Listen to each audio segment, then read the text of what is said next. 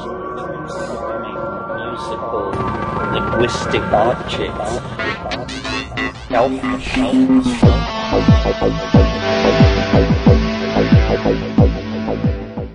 Greetings from Cyberdelic Space. This is Lorenzo, and I'm your host here in Psychedelic Salon 2.0. Guess what? This is going to be the first podcast from the salon that begins our 14th year of these podcasts, and I thought that it would be appropriate to begin this new year with a Salon 2 track by Lex Pelger and featuring some of our fellow saloners. So Lex's program for us today is another of the storytelling gatherings that he recorded last year on his Blue Dot tour. And, the one that we're about to hear comes from Columbus, Ohio, which is how I came up with the title for today's podcast, Psychedelic Columbus. And that's just my attempt at a little humor in thinking that maybe somebody's going to come across this podcast title and think that it's an expose of Christopher Columbus. Obviously, it doesn't take very much to amuse me. Anyway, since this is the first week of another year of podcasting, I'm also going to post the next installment of the Terence McKenna course that I've been playing on the Salon 1 track. And I expect to get that out before the weekend. So another Salon 1 track podcast will be coming to you in a few days.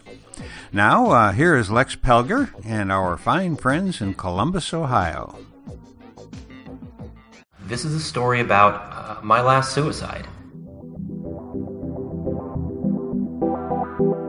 I'm Lex Pelger, and this is the Psychedelic Salon 2.0. Hello, everyone. I'm excited to get back to sharing the psychedelic stories from the Blue Dot Tour. Today comes from one of my favorite stops of the whole trip in Columbus, Ohio. But just one announcement before that. The Terence McKenna Archives is having a crowdfunding campaign. The very hardworking Kevin Whitesides deserves all the support that we can muster to help him digitize and save Terence's legacy. I'll put a link to that in the episode notes. As for today's stories in Columbus, a combination of a strong community, a beautiful performance space and a friendly bike hangar, and a supportive, loving vibe led to a powerful night. These stories come from a group of friends and strangers who know how to listen to each other share about the goods and bads of these substances. The range of their experiences speak to the power of these drugs, and I can't imagine anyone listening to these stories and not learning some lesson about psychoactive use. And most importantly, you can hear how vital it is for people to have their story heard, and for them to be strong and courageous enough to step up to the microphone and tell everyone. My hat goes off to all the storytellers, everywhere.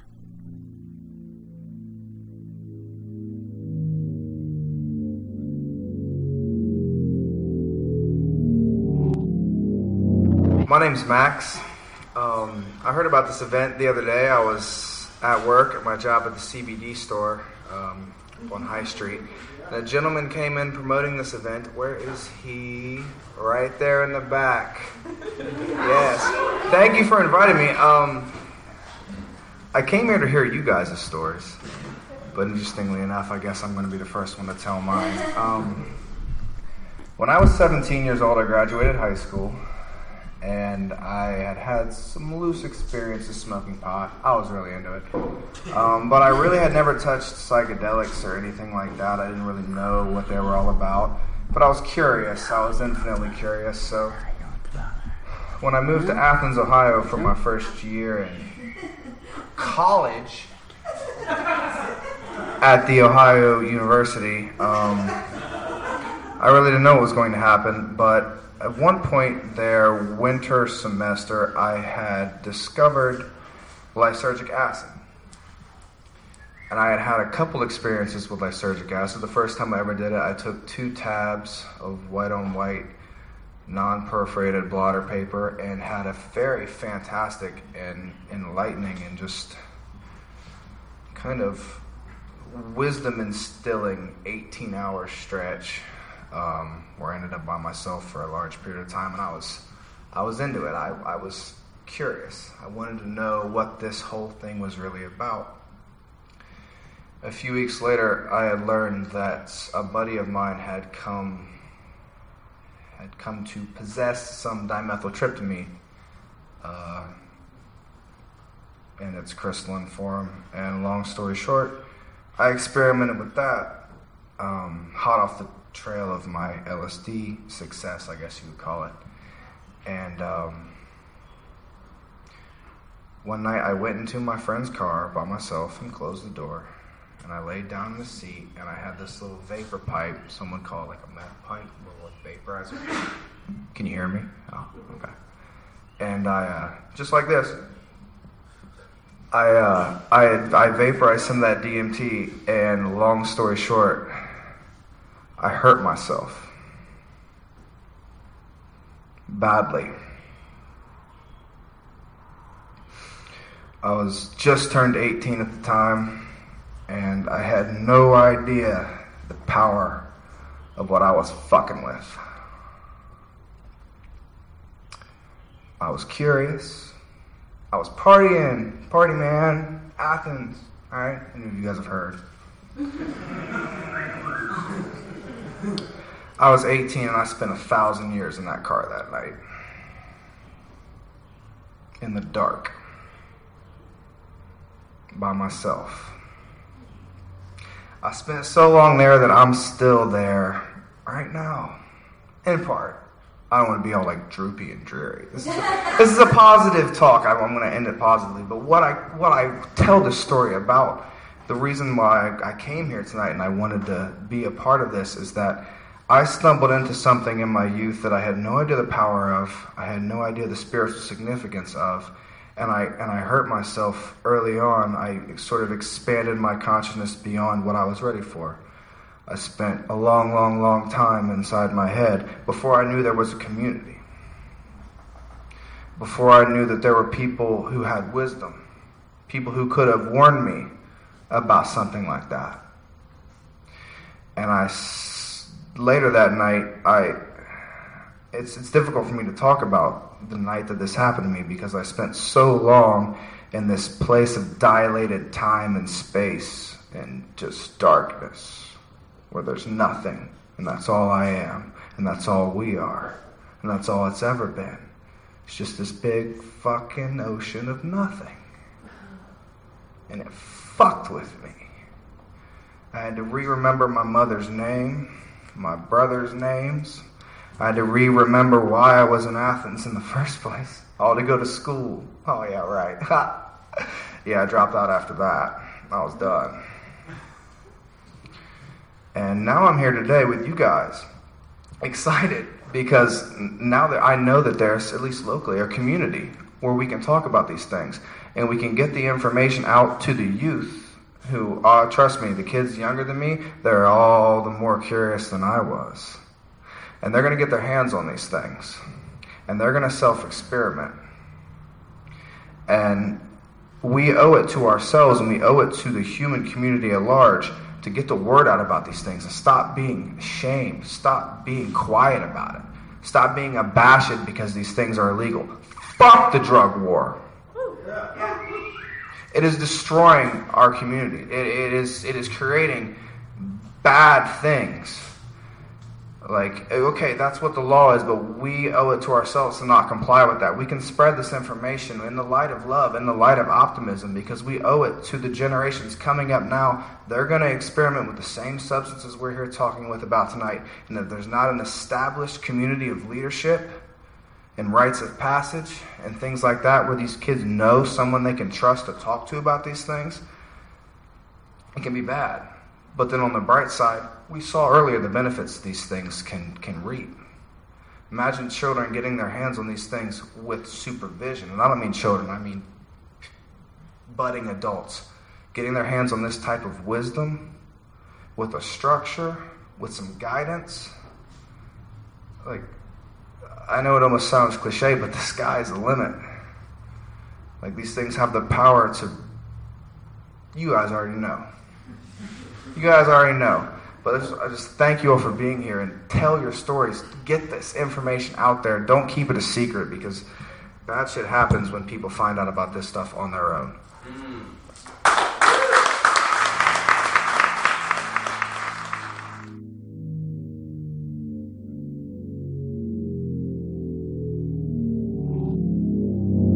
is sort of almost my psychedelic origin story, like I was saying. Before Symposia existed, once upon a time, I was a chemical engineer working at ExxonMobil. And so, I had, spent my life in high school getting good grades so I could get to a good school, get in a good program, and get myself a good career. So I took chemical engineering. That gets you lined up for a good career and all that stuff. Did all that, landed the job, and for a while I was happy, I really had all the things that are supposed to make you happy. And it was, for a while, it was really cool. There was a lot of cool stuff to that job. I got to work on solving problems that had not been solved before. I was working on algorithms for optimizing transportation, interesting stuff, and I had good coworkers. We'd spend days on the whiteboard solving interesting problems. But eventually, I got to a quarter-life crisis, and I was not happy. I was making good money, and I had a house, I had a good career, and all the things, all the check boxes, but I wasn't feeling it. I didn't like what I was going through. I didn't see myself as, and partially inspired by some LSD experiences I had, I didn't see myself as wanting to climb a corporate ladder the rest of my life. And that's about when I heard about ayahuasca, which someone described to me at the time. It's like acid for people who do acid.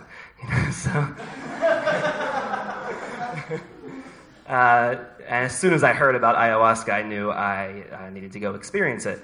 And in all honesty, part of the reason was I was just curious. What is this? What is this thing people are talking about?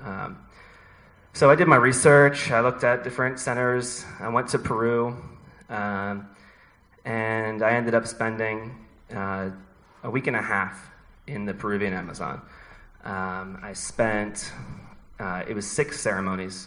So we had 2 nights on, 1 night off, 2 nights on, 1 night off, 2 nights on, 1 night off.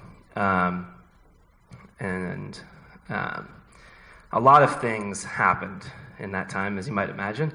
But I'll focus on one particular message I received.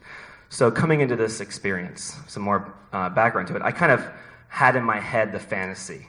Ever since my first time, a year after I started that job, I took my summer vacation, 2 weeks backpacking in Europe. And that was the first time in my life. I had 2 weeks of vacation at my job, but I was meeting people who were just traveling. And that blew my fucking mind. Wait, well, what do you mean? You're just traveling? You can do that? Oh, someday that's going to be me, And so here I am now, fast forward, I'm in the Amazon, and I'm debating, do I want to take a leave of absence from my job, have this nice, cushy job kind of waiting for me when I come home, or do I want to quit my job outright? And because I'm a Batman nerd, ayahuasca spoke to me in terms of Batman movies. Specifically, The Dark Knight Rises, which is one of the weakest of the Batman movies. But nonetheless, it suited. So, there's a scene where Bruce Wayne, spoiler alerts here if you haven't seen The Dark Knight Rises, it was a long time ago, so I think we've got he's in a prison, and he's trying to escape. And he's climbing out the sides of it's like an open roof prison for some reason, because that's how they are in Gotham City or whatever.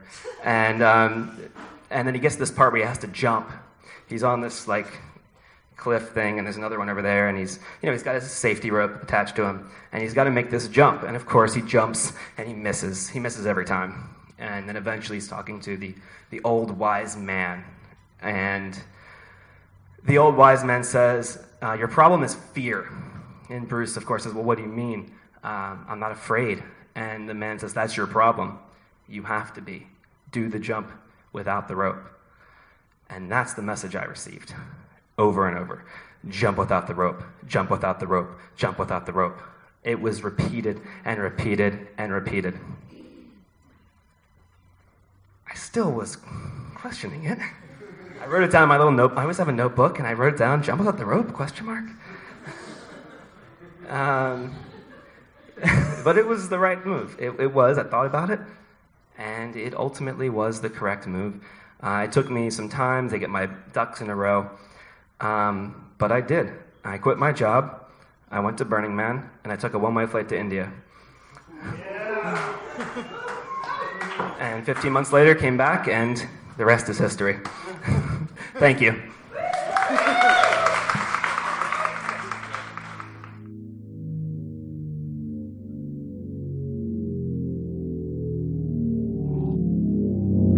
I sat in the back of the room. My name's John, by the way. Hi. And listened to things, and I reflected upon when I was a young man, and I ran into these friends of mine that were several years older, and probably back then I would have referred to them as my drug friends. But they were doing LSD, and they were smart. Like one of my friends had tested out of nearly his entire senior year of high school because he was hyper intelligent.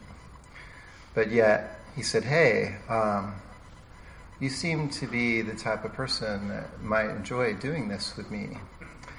And I went, okay, let's go try it out. And some of my first experiences were very casual, more party oriented.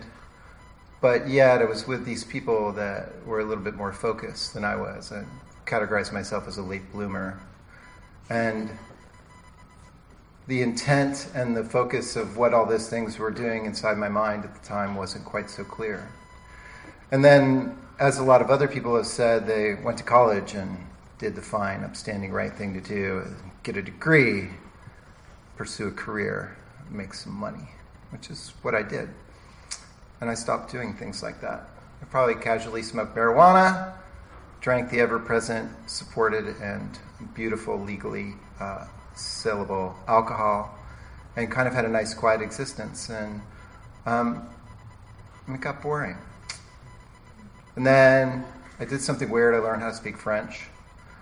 And I kind of went to France. I've heard these backpacking stories earlier this evening. And I came back to the United States, and I met these people from other cultures who spoke other languages. And while there was no drugs involved in these adventures, they were mind-expanding and mind-opening. And I went, I don't want to live my life like this anymore. And then fast forward a little bit, where I have a new group of friends who are a little bit more communal and a little bit more huggy and a little bit more lovey than I've experienced in a while. And there might be bicycles involved, I don't know. But there are. And so I reacquainted myself with a drug that I'd not ever taken before, which is psilocybin.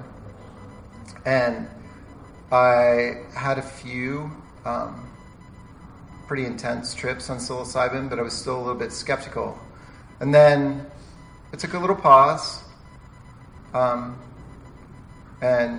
I had some moments alone with this drug and smaller dosages, and it was nice. It was calming. I used to do this thing where I would take about 1.5 grams, and I would go to bed and fall asleep. And I would wake up hallucinating. And it wasn't like I would be shocked awake in my bed. I would just lay there with my eyes closed and seeing all these visions and thoughts. And I had a lot of these processes going through about relationships that I had. And I would open my eyes and I'd be in my bedroom. And it would stop and I would giggle. And I would close my eyes again. And at some point in time, since I didn't take like a huge dose, I would fall asleep. I'd wake up in the morning, and for the next 10 days, I just felt like a warm hug all over me. And so, in December, I got in a crashy crash, and I broke my kneecap. And I later on found out that I have a bruised bone in my foot. And that was just like right before Christmas, and around January, second week of January, I realized the full impact of, this is going to take a long time to heal. I'm really not going to get a break. No one's going to let me go sit on my couch and heal. So I decided the one thing I was going to do to make myself feel better and try to persevere through some of the pain and discomfort and more like lack of doing things that I like to do, like ride bicycles. Even though it's wintertime, people do ride bicycles in January. Yeah. I was going to microdose. And what I did is I found some things, and I took about 1/10 of a gram every 2 days for about 8 weeks. And that basically helped me level out and not maybe get depressed, maybe not lose energy. But I don't have like a lot of cognitive things that I can like put my finger on because I wasn't getting high. I wasn't altering my reality, but I was providing myself with like supportive medication that boosted my energy. And it helped me get through the dark and dreary months of January and February, which everyone knows can be hard around here. Then throw on top of that, I got to work at a grocery store and stand on my foot for 8 hours. And I have a broken kneecap and a bruised foot. So I'm fully supportive of pursuing psychedelics in medicine as well as other psychological endeavors. And that's my story.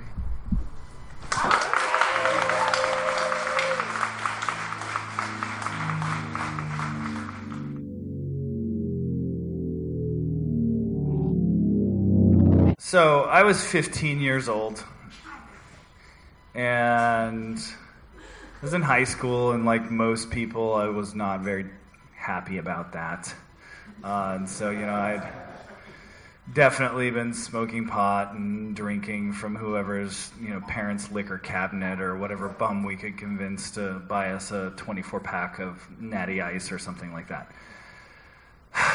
Until, but I was a smart kid. I read books, at least. Whether or not I was smart, remains to be seen.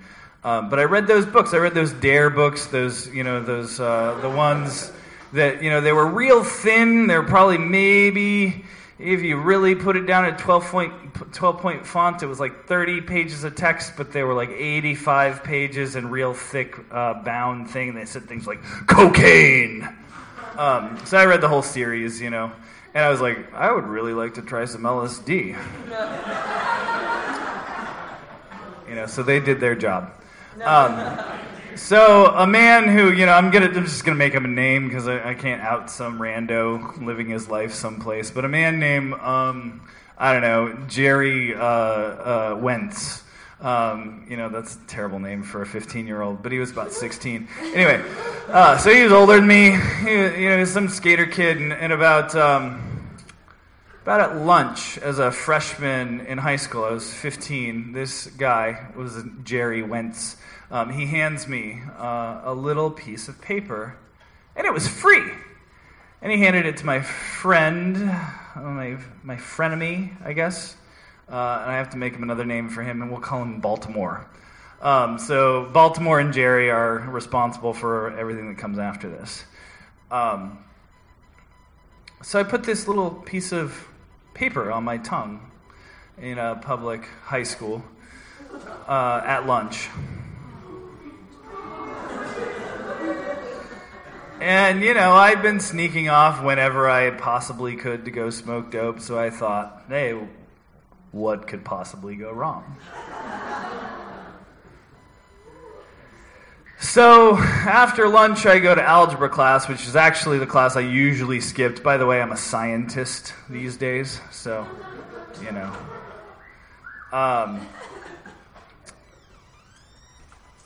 in algebra class, I was sitting there hiding in the back, as I usually did, drawing, but I couldn't draw. I couldn't, actually really hold a pen anymore.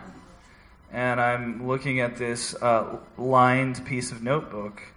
And back in the day, I'm going to date myself, this was the 90s, I, thought about taking LSD as frying. And I'm going to say this possibly may have influenced my experience because I felt a bubbling in my head. And I started scribbling like a child, like holding the pen in my fist and just scribbling on a piece of paper. And I mean, anybody who wandered back would have probably quickly seen, that there was something wrong. I was peaking in algebra class, and I can't really, I don't have the words for that. That was the ineffable part of it. But LSD is a long-lived molecule, So I got to advanced earth science and ran into Baltimore, who had not been having as quiet of an experience as I. And I had an older brother who knew about drugs, and his friends also knew about drugs, and they knew that Baltimore, there was something going on with Baltimore. So, oh my God, I'm just realizing that I named him Baltimore because you all Symposia kids are from there. Anyway, they're trying to collect him. They're like, okay, he's yours now, because he was in my class. And he's white as a ghost, and he's sort of messing around. And I'm like, oh shit, I have to manage this person or else I'm going to get screwed. And an entirely different story is that a year before my sibling was interfaced with the authorities in a very negative way as a result of LSD. So I had mortal terror of that shit happening. So I managed, and we went home. We got on the bus, back to my house, and Baltimore finds the Pam spray, that liquid spray for keeping your Salisbury steaks from sticking to something, and he has a lighter, and he's amusing himself by creating clouds of flame, and it's creating oily shit everywhere. And I'm freaking out because I realized, at first it was mirth, but then I realized, oh my God, you're, making a mess of everything. So I'm like cleaning up frantically as, my mother walks in the door, and I'm cleaning it up, and he's, wait, no, I said I would tell the truth.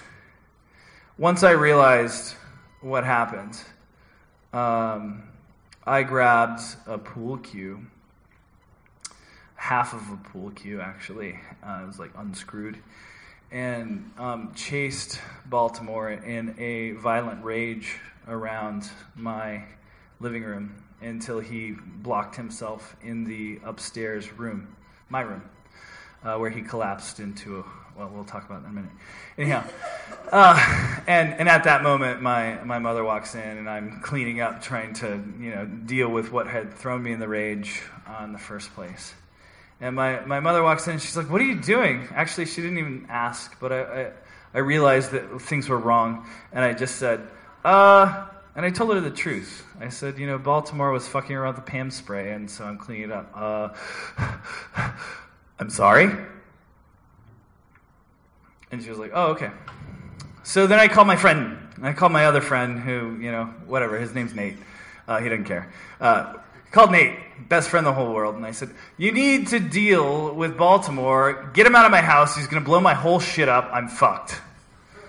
And he's locked me out of my own room, by the way, so I can't get him out, and he's weeping behind the door, which is a problem. It's a big problem. So my friend Nate shows up, coaxes the door open, walks in the door, and Baltimore promptly punches him in the nuts. And he walks out the fucking door completely just like, fuck this, I'm out of here. And it was like, walk in character, walk out character, done. But the door was open, and I find Baltimore weeping in a pile of Bibles, because I had been collecting these Bibles from the fucking phone booth. Remember phone booths? Yeah, they used to put the Bibles in there. And I had a whole stack of them, and he was just covered in them, just sobbing.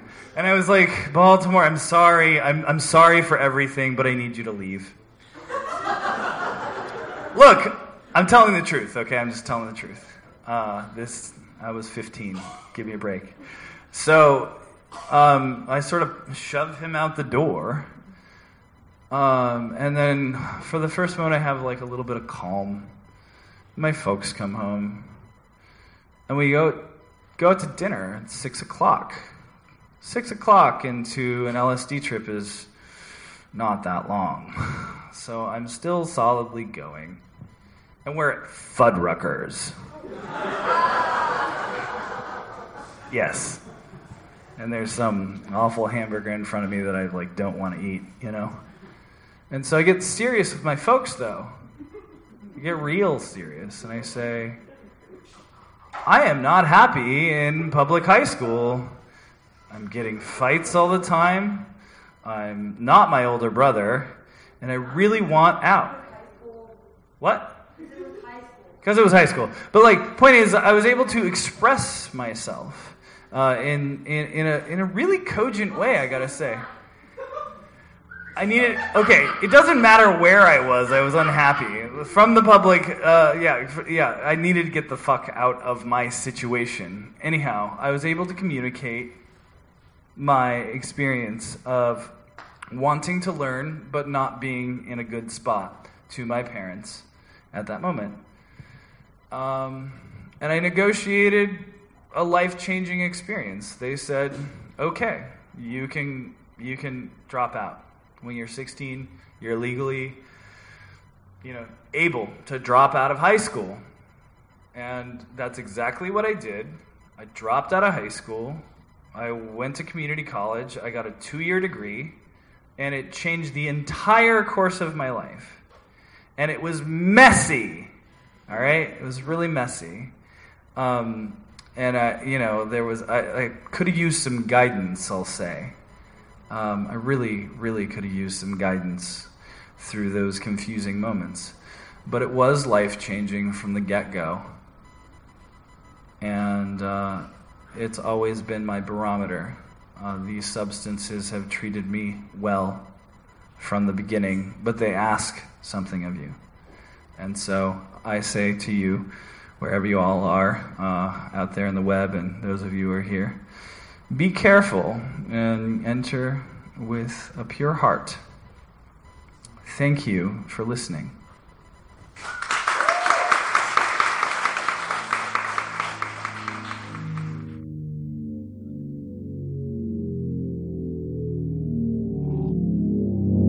I used to be really, really scared of drugs. They were illegal. They were this big deal. Alcohol was great. Why would I even want to try other drugs? I started with pot. I went to OU as well. Partied a lot of alcohol, tried some weed, fainted several times while smoking marijuana. And so I thought, why would I ever want to do another drug if I can't even handle weed? So got a little older, met some friends who were definitely into psychedelics, started trying a little bit, but more of a microdose level, because I was still really scared of them. So I never really felt the full effects of tripping until, I would say, this past year. And I had my first DMT experience. I had my partner pass away, and it took away my fear of all drugs. Nothing mattered anymore. I was ready to experience whatever the drugs had to give me. So I went into a very beautiful ceremony that my friends did for me. There were 4 of us total. Watched somebody do it before me. And then when it came time for my turn, I was really nervous, but at the same time, completely ready to completely let go. And when it happened, I smoked twice in the one night. And the first time I smoked, I saw immediately a rainbow heart radiating out. And I knew it was my being. And it was just so familiar. And I couldn't believe that I didn't recognize earlier in my life that was me. And so it was beautiful, and there was music along with it. Second time, so I experienced that, and I was happy with that. But then they were like, you should go a second time. And I, of course, was hoping to have some sort of interaction with my partner. And that didn't happen, so it was disappointing. But the second time I went, I immediately saw things that I can only describe as the things that you see in psychedelic artwork, which I never understood before. I completely get now. And it was the fucking universe. And as soon as I saw it, I was like, this is the universe. I've been here before. I already knew that. Everything made sense. So I'm really thankful that I had those experiences. And that is really just the beginning for me. So I am just starting out. But seeing the people in this film discussing how it allows them, even people, associated with Christianity and whatnot, makes me really excited for where I'm going to get and explore in the universe in my mind. That's it.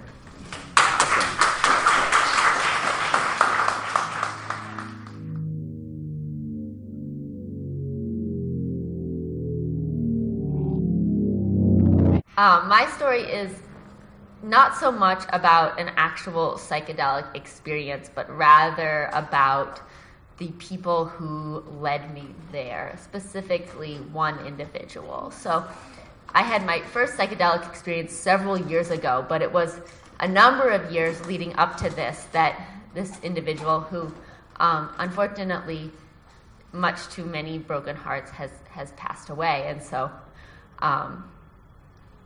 I won't get to share another psychedelic experience with him, but from the very beginning of our friendship, he kind of asked if I would take psychedelics with him and encouraged me in this. And anyone who knows me, if you suggest something to me, it's going to make it 10 times more likely that I'm not going to do it. So that didn't work. And part of me just said no because I knew it bugged him. And we kind of operated very well on that in that wavelength. But after I had finished my graduate degree and kind of felt a little bit more open to others' suggestions and other people's ways in which they might direct me, I agreed. And so thankful, so enormously thankful. And so I think this story is really just one of immense gratitude in that I have a number of people in my life who have experienced drugs in a really negative way. And I work in a world in which drugs are a very negative force. But luckily for me, that's never been the case. And it's just been a really beautiful world that keeps building into a more beautiful one. And so I think I just wanted to take a moment to express gratitude, because if we don't have that, then what do we have? And really to highlight, I know drugs can be very individual and have a great importance for one as an individual, but maybe to highlight the community that can be built around them and around our shared experiences learning from one another. And I just am thankful for that gift as well.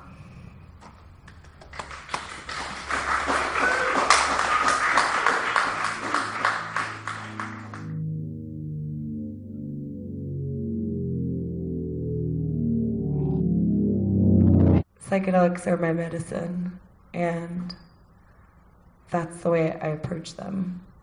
They're like a medicine, they're like a sacrament, and they have helped me. I struggle with depression, and I've had highs from psychedelics, and I've also had lows, and I feel like I want to share that. People are like, I don't want to ever do that because I feel like you might go into this crazy place and you might never come out. And I'm like, that would never happen to you. I mean, really, it wouldn't. But actually, I had an experience in 2012 on psilocybin that was really dark. And I cried for probably 48 hours on and off. And it was because I saw myself in high relief detail. And I saw a lot of things that I really didn't like about myself. And it was the truth. It wasn't like a hallucination. It was like looking in the mirror for the first time and really, really looking.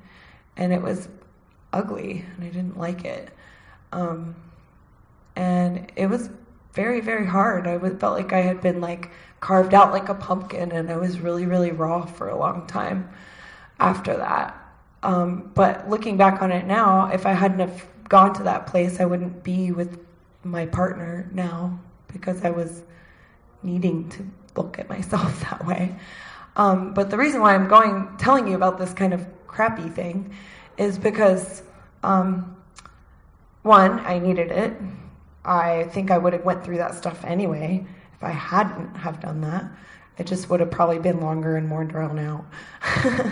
And, you can't get around it. You have to go through it, And two, looking back on it from here, I think that it actually did put me into a place of depression. And looking back on it, I think that if you are going to tackle something like that and maybe see something like that, you have to be able to look out for tools to work with.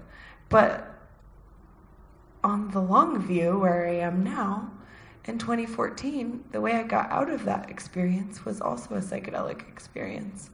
I had what I like to call my third eye birthday in May of 2014, and I think it was a crown chakra opening. I didn't know what that was back then, but I'm wearing this mala around my neck because I'm studying to be a yoga teacher now, partly because of that. But in May of 2014, I was on a high dose of antidepressants, and I had gained 65 pounds, and I was really fucking sad. And I was crappy to be around. And I was trying all kinds of stuff to, get better. I was, eating a whole bunch of sugar and hating myself a lot. And I don't know, I was really having a hard time. And one of the things about my identity is I've always been an athlete, and I used to lift weights, and I was the captain of the softball team, and I was a pedicab driver, and I was really strong. Well, I felt fat, I felt lazy, I felt impotent, I felt fucking shitty. And I had taken some acid, and I took some MDMA, a very light dose of that. And I was in my tent, and I was putting on some socks. And I put on these socks, and when I put on my socks, I wasn't feeling anything, by the way. I was like, this shit sucks. I'm having a bad time. Everybody's having a fucking good time except for me. Fuck this shit. Fucking fuck. And my socks are wet. And I was like, fuck.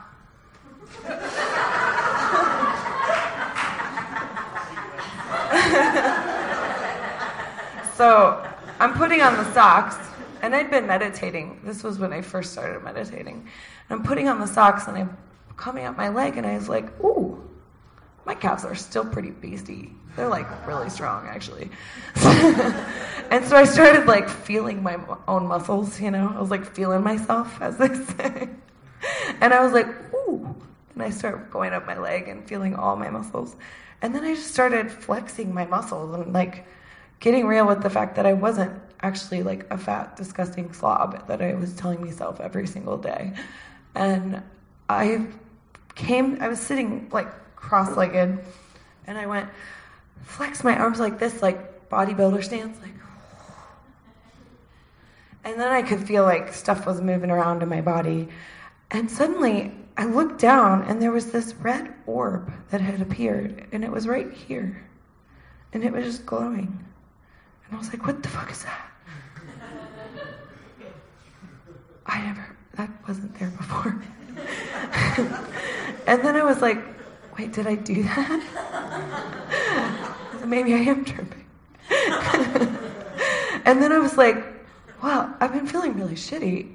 Maybe I'm doing this like that, So I kept squeezing my muscles, and I'm thinking maybe, and it starts to react to me squeezing my muscles. And it's turning brighter, and it's turning orange as I'm squeezing. And I'm thinking, maybe I'm powering up like Zelda. I was thinking this. The heart, And I was like, ooh. And so as I was squeezing it, I was actually feeling I was powering up. There was a mind-body connection happening here. And so I kept squeezing it. And as I squeezed it, it went from red to yellow to white. And when it turned white, there was really intense energy happening in my body. And when it turned white, it went whoosh, and I shot out of my body. And I flew into this white light space. And I used to describe it, I described it after it when I came out of it gibbering. I thought I was I thought I was flying all over the world, but I actually think better to explain it I was everywhere all at once. And it was pure white. I wasn't me. And I felt like no thought. and it was really good. And it was like upward energy. And I can't really remember it anymore, to be honest. I remember my memory of it. But that lasted for who knows how long, and it was really, really good, and I felt like I knew things, you know. And then immediately following that, I had this up, and then it turned down. And it turned to, I saw this like bowl beneath me, and it was like a round shape, and it was gray and brown, and there was millions of people in there, and they were just desperately sad, and they were all crying. And I was immediately racked with sadness, and I cried like the most I've ever cried in my entire life. And I had this like thought, I was like, why am I crying like this? Why am I so fucking sad? And I got a response from something. It wasn't like a talking, it was like a thought to me. It was responding back. And it somehow told me that this is like the universal sadness I'm feeling. And when I got the response, I released, because I'd been holding back, like, why am I so fucking sad? And when I knew that it was just like the state of being that we must suffer, I released, and I actually fucking cried so hard. It was like having an orgasm, actually. Kind of. A sad orgasm. If that makes any fucking sense. It was just catharsis, but, you know, release. Sorry, I like talking about orgasm.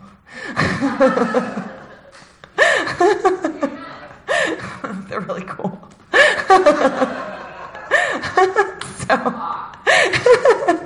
Anyway, it was really good. I cried a lot. And actually one of our friends heard me crying, and she thought I was laughing. So it's kind of weird. So that ended rather abruptly, and I woke up with face down on the bottom of my tent, and I heard the trail end of my own crying, and I was in a puddle of my own spit. And yeah, it was pretty weird. And I came out of it like, whoa, and I flipped over, and the first thing I said was, what the fuck was that? And I came out of it like, oh my God, I couldn't sleep for 48 hours. But I wasn't a spiritual person before that. And it was one of those moments. And I came running out holding my shoes, and I went and found Brian, my partner. And it's changed my life. I cut my antidepressants cold turkey, which is a very bad idea. I was fine, but don't do that. Really bad idea. I was kind of sick. But I didn't have any problems with eating and stuff like that. So anyway, it's changed my life, and this is medicine. That's all.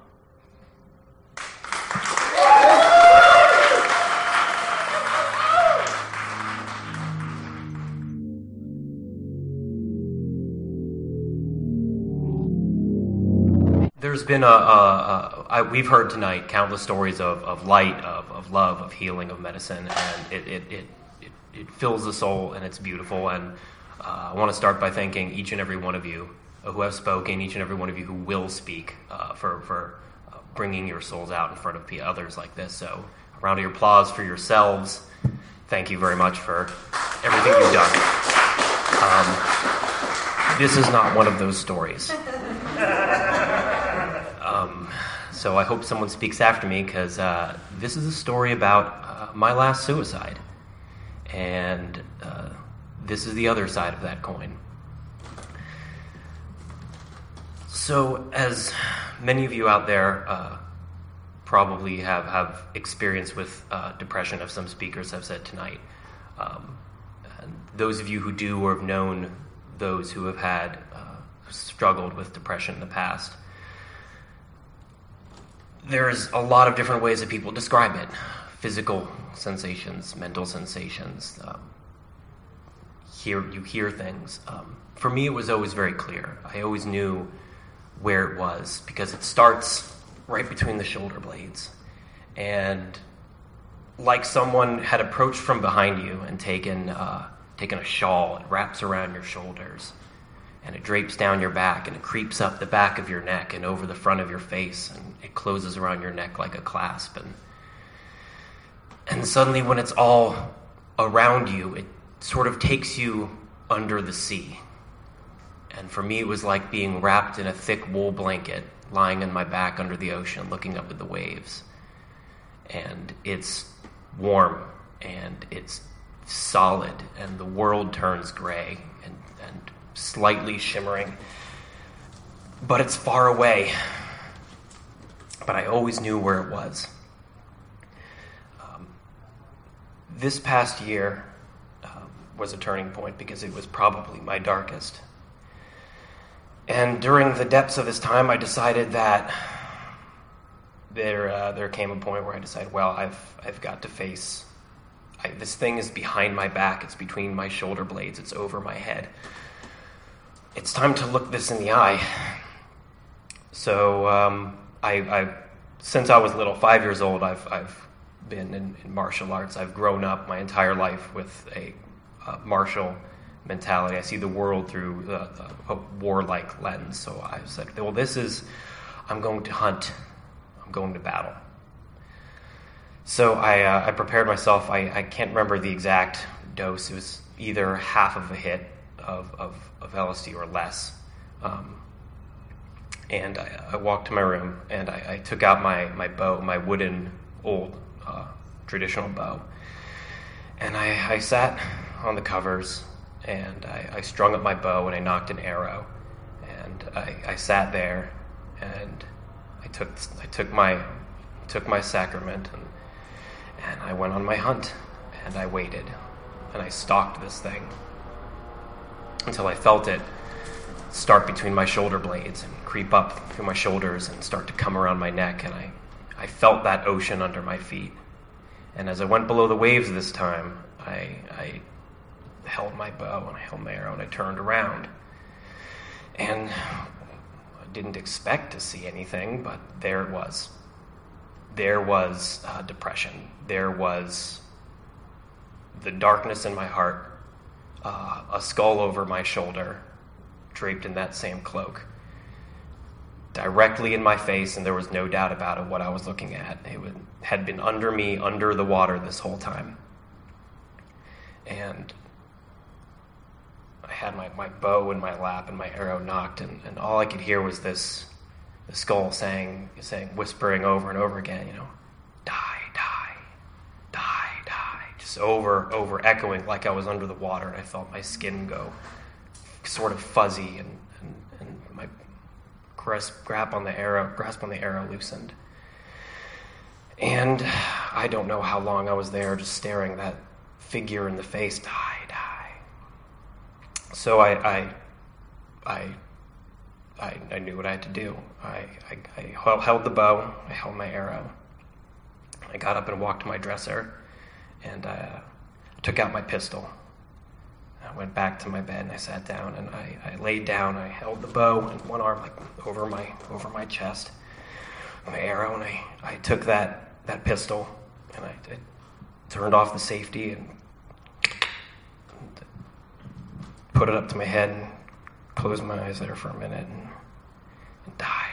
And the skull was over on the side, and pulled the trigger, and there was a click. And in the moment, I did not remember that during my saner times earlier that year, I had rid my house of every bullet. So the gun was empty, but what came out of the barrel might as well have been a bullet. I felt, was it truth or was it acceptance? Was it surrender? Was it something? I felt it in my head. I felt it tear through my brain. I felt it blow a hole out the other side, and this figure in front of me is howling in glee and laughter, and it's loud. And I just started shaking, and I wanted to cry, and I couldn't. and the gun dropped out of my hands, and I scrambled, picked it back up, and pulled the trigger. Click, click, click, click, and this thing is laughing, and I just feel just the acceptance of what I'm doing, just out the other side. And I started laughing too. And as I started laughing, I thought that this skull, that this depression, that this horseman over my shoulder was laughing because I was weak. Because I had given up, because I had pulled the trigger, even if there was no bullet in the chamber, that I had accepted that I could kill myself and be done with it. But it seemed as I started laughing that he was happy, and that for me, and I was happy for him, that I had faced this thing, that I had acknowledged this darkness in my heart. And I spent the next day clutching that bow and arrow, clutching my weapon, and intermittently sobbing and falling into a nap, but that skull never left. And what I learned from it was this, from that day forward, and I've carried this with me, and I will always carry this with me, is that behind each and every one of us, there is a darkness in our heart, that there is a horseman behind our shoulder, that there is a boogeyman in the corner of our eye, and that during our worst times, we can't ignore this fundamental part of ourselves. We have to do whatever we can to do to face it, and it's not something that can be killed, but it is something that can be hunted. It's something that can be acknowledged.